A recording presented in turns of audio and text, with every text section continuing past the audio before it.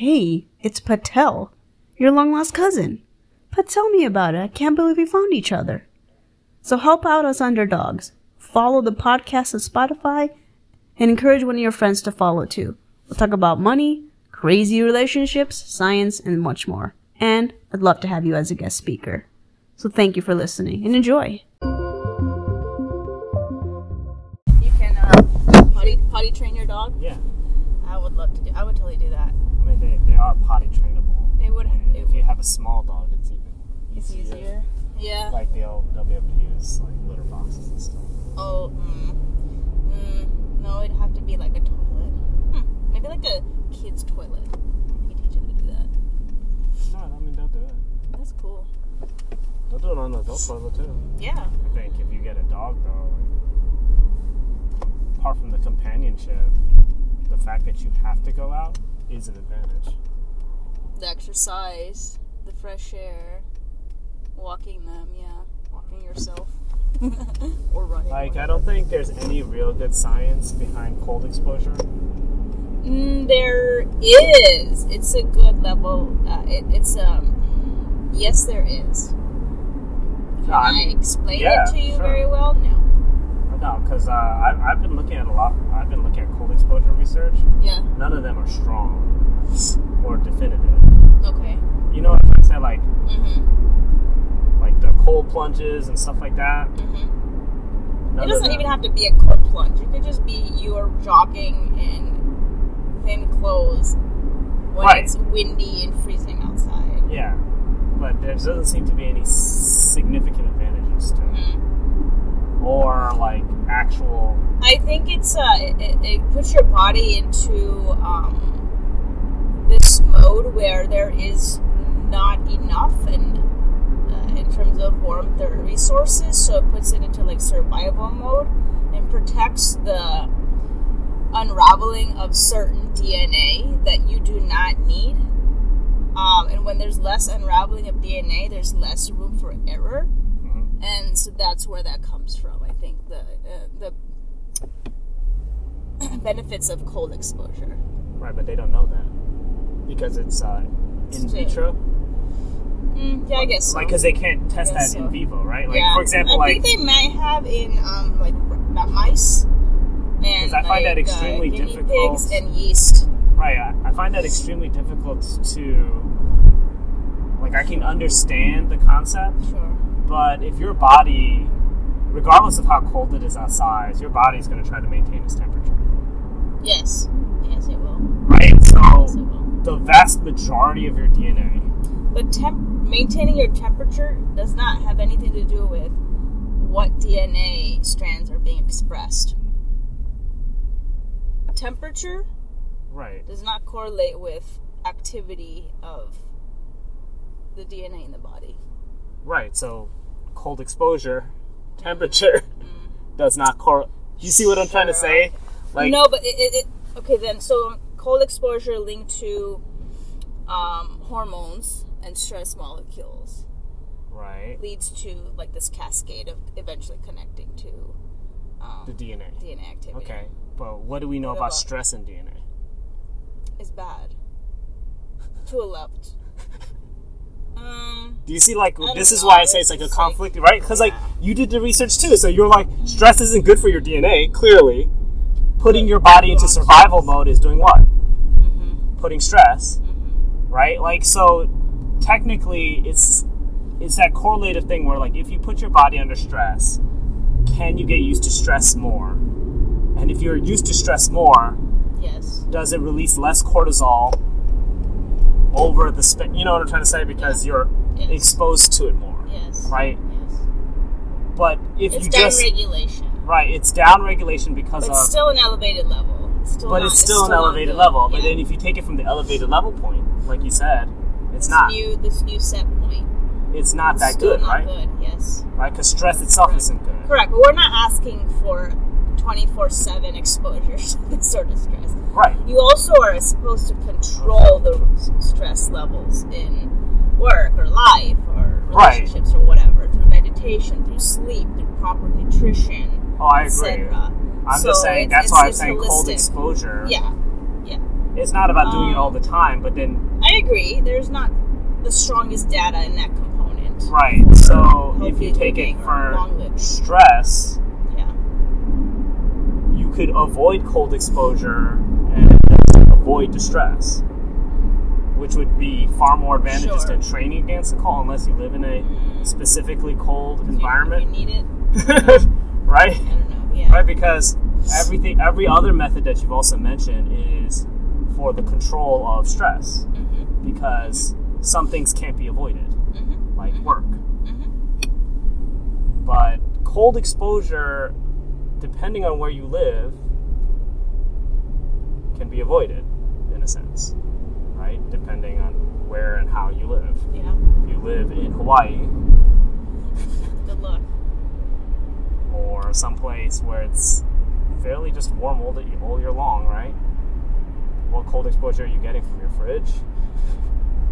But you don't even feel cold from opening your fridge in an internal environment. But that's simply because of physics, right? You don't ever feel cold. You lose heat. Sure. Right, so because you lose heat, if the fridge doesn't have enough power or ambient, you don't lose enough heat to feel cold.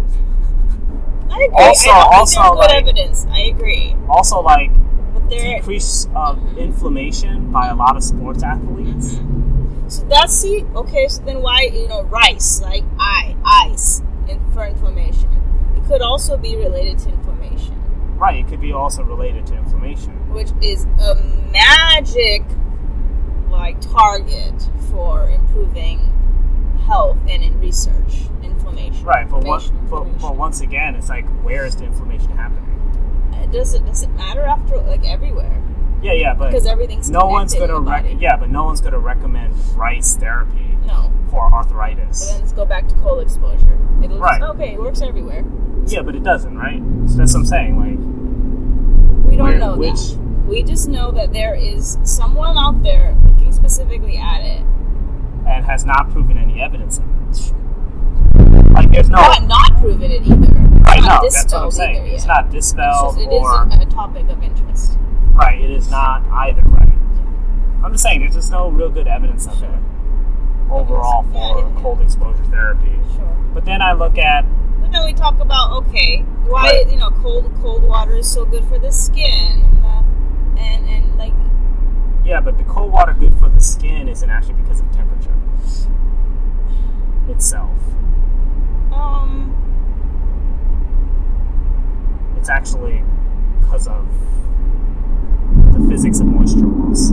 Cold water, I think there's a certain amount of temperature to water that, if on your skin, retains just as much moisture.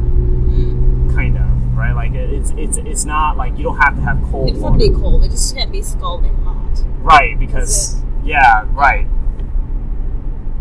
Sure. Okay. Right. So by pure definition, by pure for cold. The benefit of the skin. It just cannot for the be benefit so of the hot. skin, right? Yes. Okay. For the benefit of the skin. Yeah. Specifically. Sure. Specifically, preventing dry skin. Right. Right. And water retention. Yeah. So there's that aspect. Sure. When people do cold plunges for that, what was it? To decrease inflammation, which is swelling, which can decrease range of motion. So forget about the stress point, right? But if you do that as a bodybuilder, you can't build muscle that well. Because you need this. You need slow.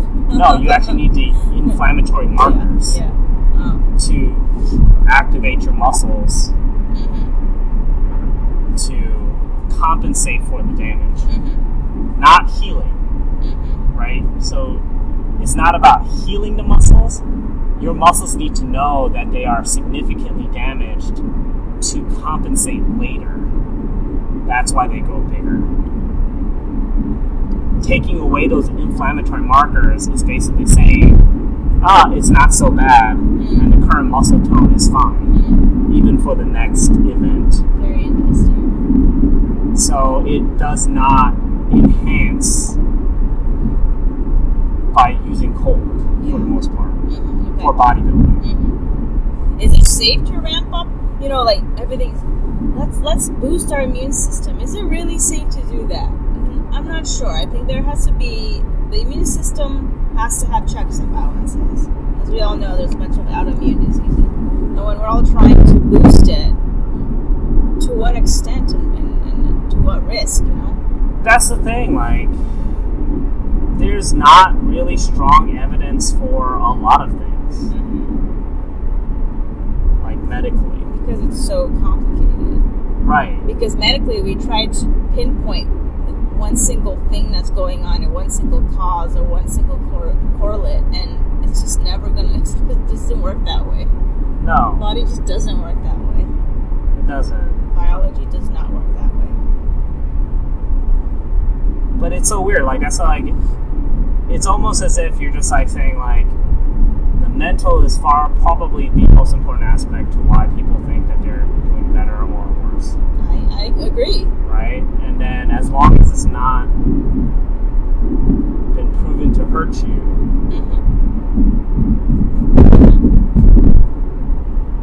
and you're content, then keep it up. right?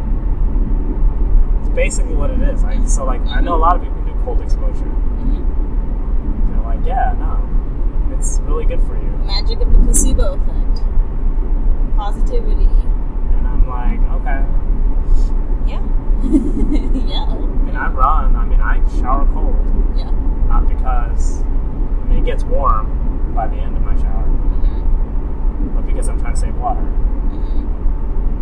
Now that I know for sure. I'm doing. Like, that's. And it's making you feel good because you might be saving a little bit of energy and water. Well, no, it's not a little bit. Like, I know how much, right? Because that's measurable. You can't measure. Like, I can't. Measurable. Like, no science is measuring cold exposure correctly. Yeah. Because we don't have diagnostic software or technology. No, our perceptions of cold and heat and pain are so. Right. We don't have that, right? So there's no way, like, you can do in vivo tests or in vitro tests. Yeah. But you can't do in vivo tests at real time. And if you can't do that, then you really can't tell what cold exposure is doing. Sure. And you really can't tell what stress is doing. And they're all right? Like, surrogate markers. That's correct, right? Yeah. So, like, even stress, like, not that I'm not going to say stress doesn't kill. It does kill people, I'm sure. But it's just such a difficult thing. Like, unless you're seeing it in real time in your body, like, how do we know? Like,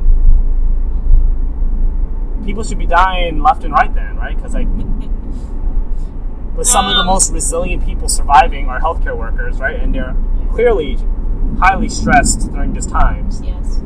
Right? Years. And then, I hate to bring it up, but suicide, but that's not because of stress killing. Stress is one of the causes or reasons for suicide, but it's not, you know what I'm trying to say? Like, we don't, like, because you see healthcare workers, I was in an emergency room, like, you can't tell me that wasn't stressful, and then you're like, but that's why, if you train your stress to live longer, like, that's all correlative, right?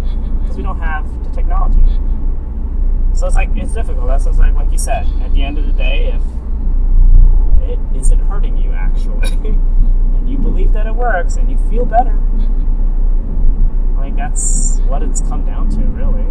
Like, I basically have decided my best surrogate marker is if I'm sleeping well, then whatever I'm doing the rest of the day is probably what I need to continue to do. And if I'm not sleeping well, then whatever I did that day, like big obvious things, what did I choose to do that made my sleep good or bad, is what I'm gonna work on. It's what I can control. Experiment on yourself. Yeah, exactly.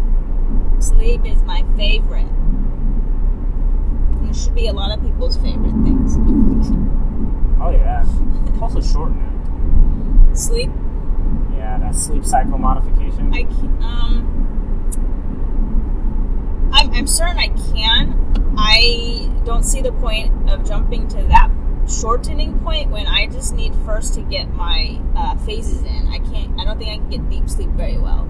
So that's my goal. My goal is first to just get all the phases. Oh, then you might as well try to experiment. Okay.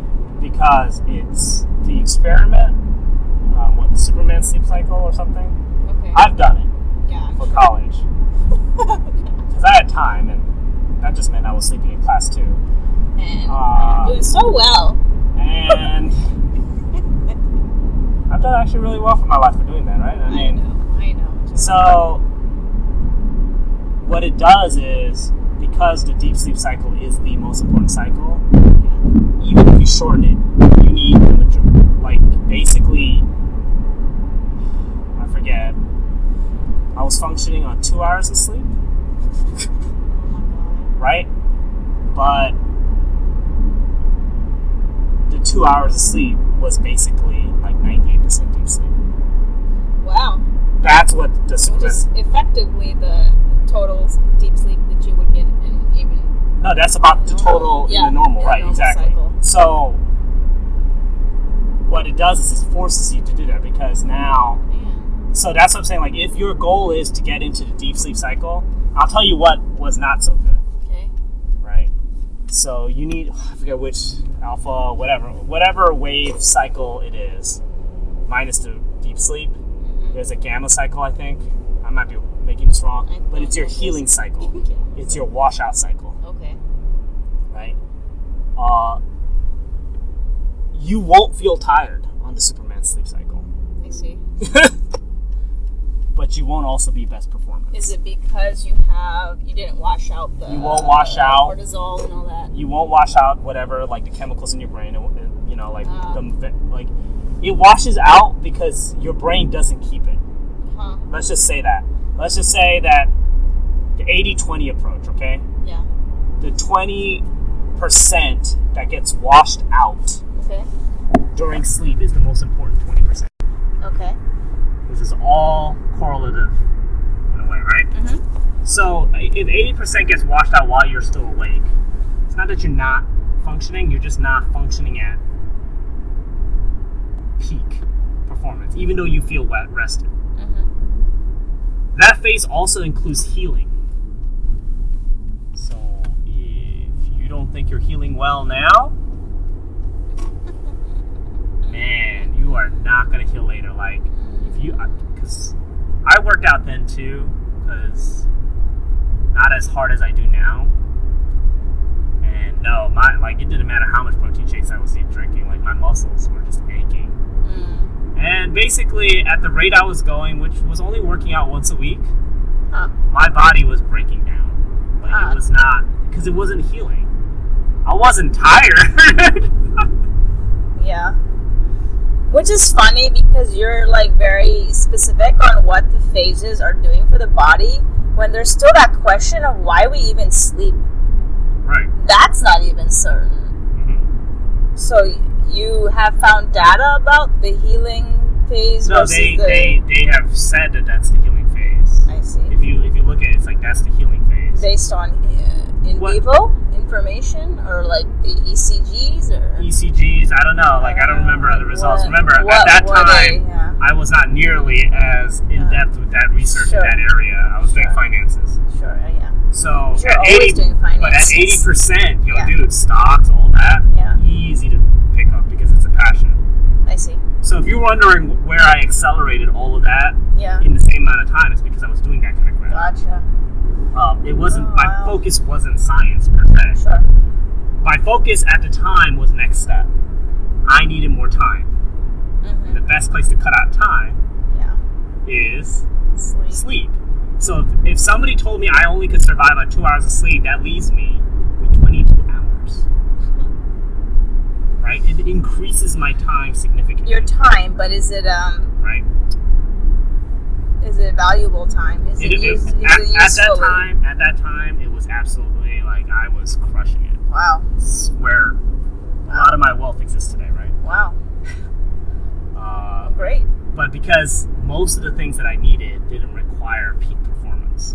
Sure. Okay. Right? Like, if I'm doing still, like, even now, my strategies, like, probably I've told you a lot of strategies before, right? So you know that I've built strategies over all this time. The fact that I even have those strategies is just from that massive amount of research on finances, right? And lot of those strategies were based on an 80%. Remember, being inefficient isn't a bad thing. Yeah. I've lost less, and I've gained more than the average person. Yeah. Who just lost less than other traders because partially due to inefficiency. And all of those concepts and making it all fit together came from that.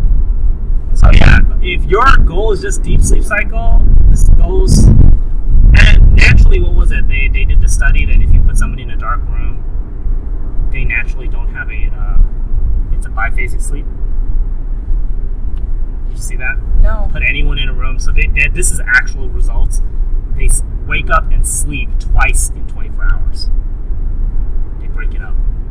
They don't sleep like if you're in just darkness, you don't spend like 12 hours awake. I see. And 8 hours of sleep. That's the general rule, right? Okay. It's going to be like, what was it? Let's see, 6 and 6, 6 and 6. Huh. So this is darkness in 24 hours of darkness. 24 hours of darkness. Huh. Right, like Very if you have interesting. no thing and you only have your own biological clock. So there is a such thing as naps are good. Right. I love napping. Right. So It really helps So naturally, people are actually probably biphasic. Ah, how cool. I'm all about that. Right, because the sun and all of that creates. But if you didn't have that marker, like melatonin and all Because those it's other, this is one single. if you don't have that and you take that Neurotransmitter. away and you put people in dark situations, they will have a biphasic sleep cycle. Wow. It's like a 6-6, 6-6. Huh.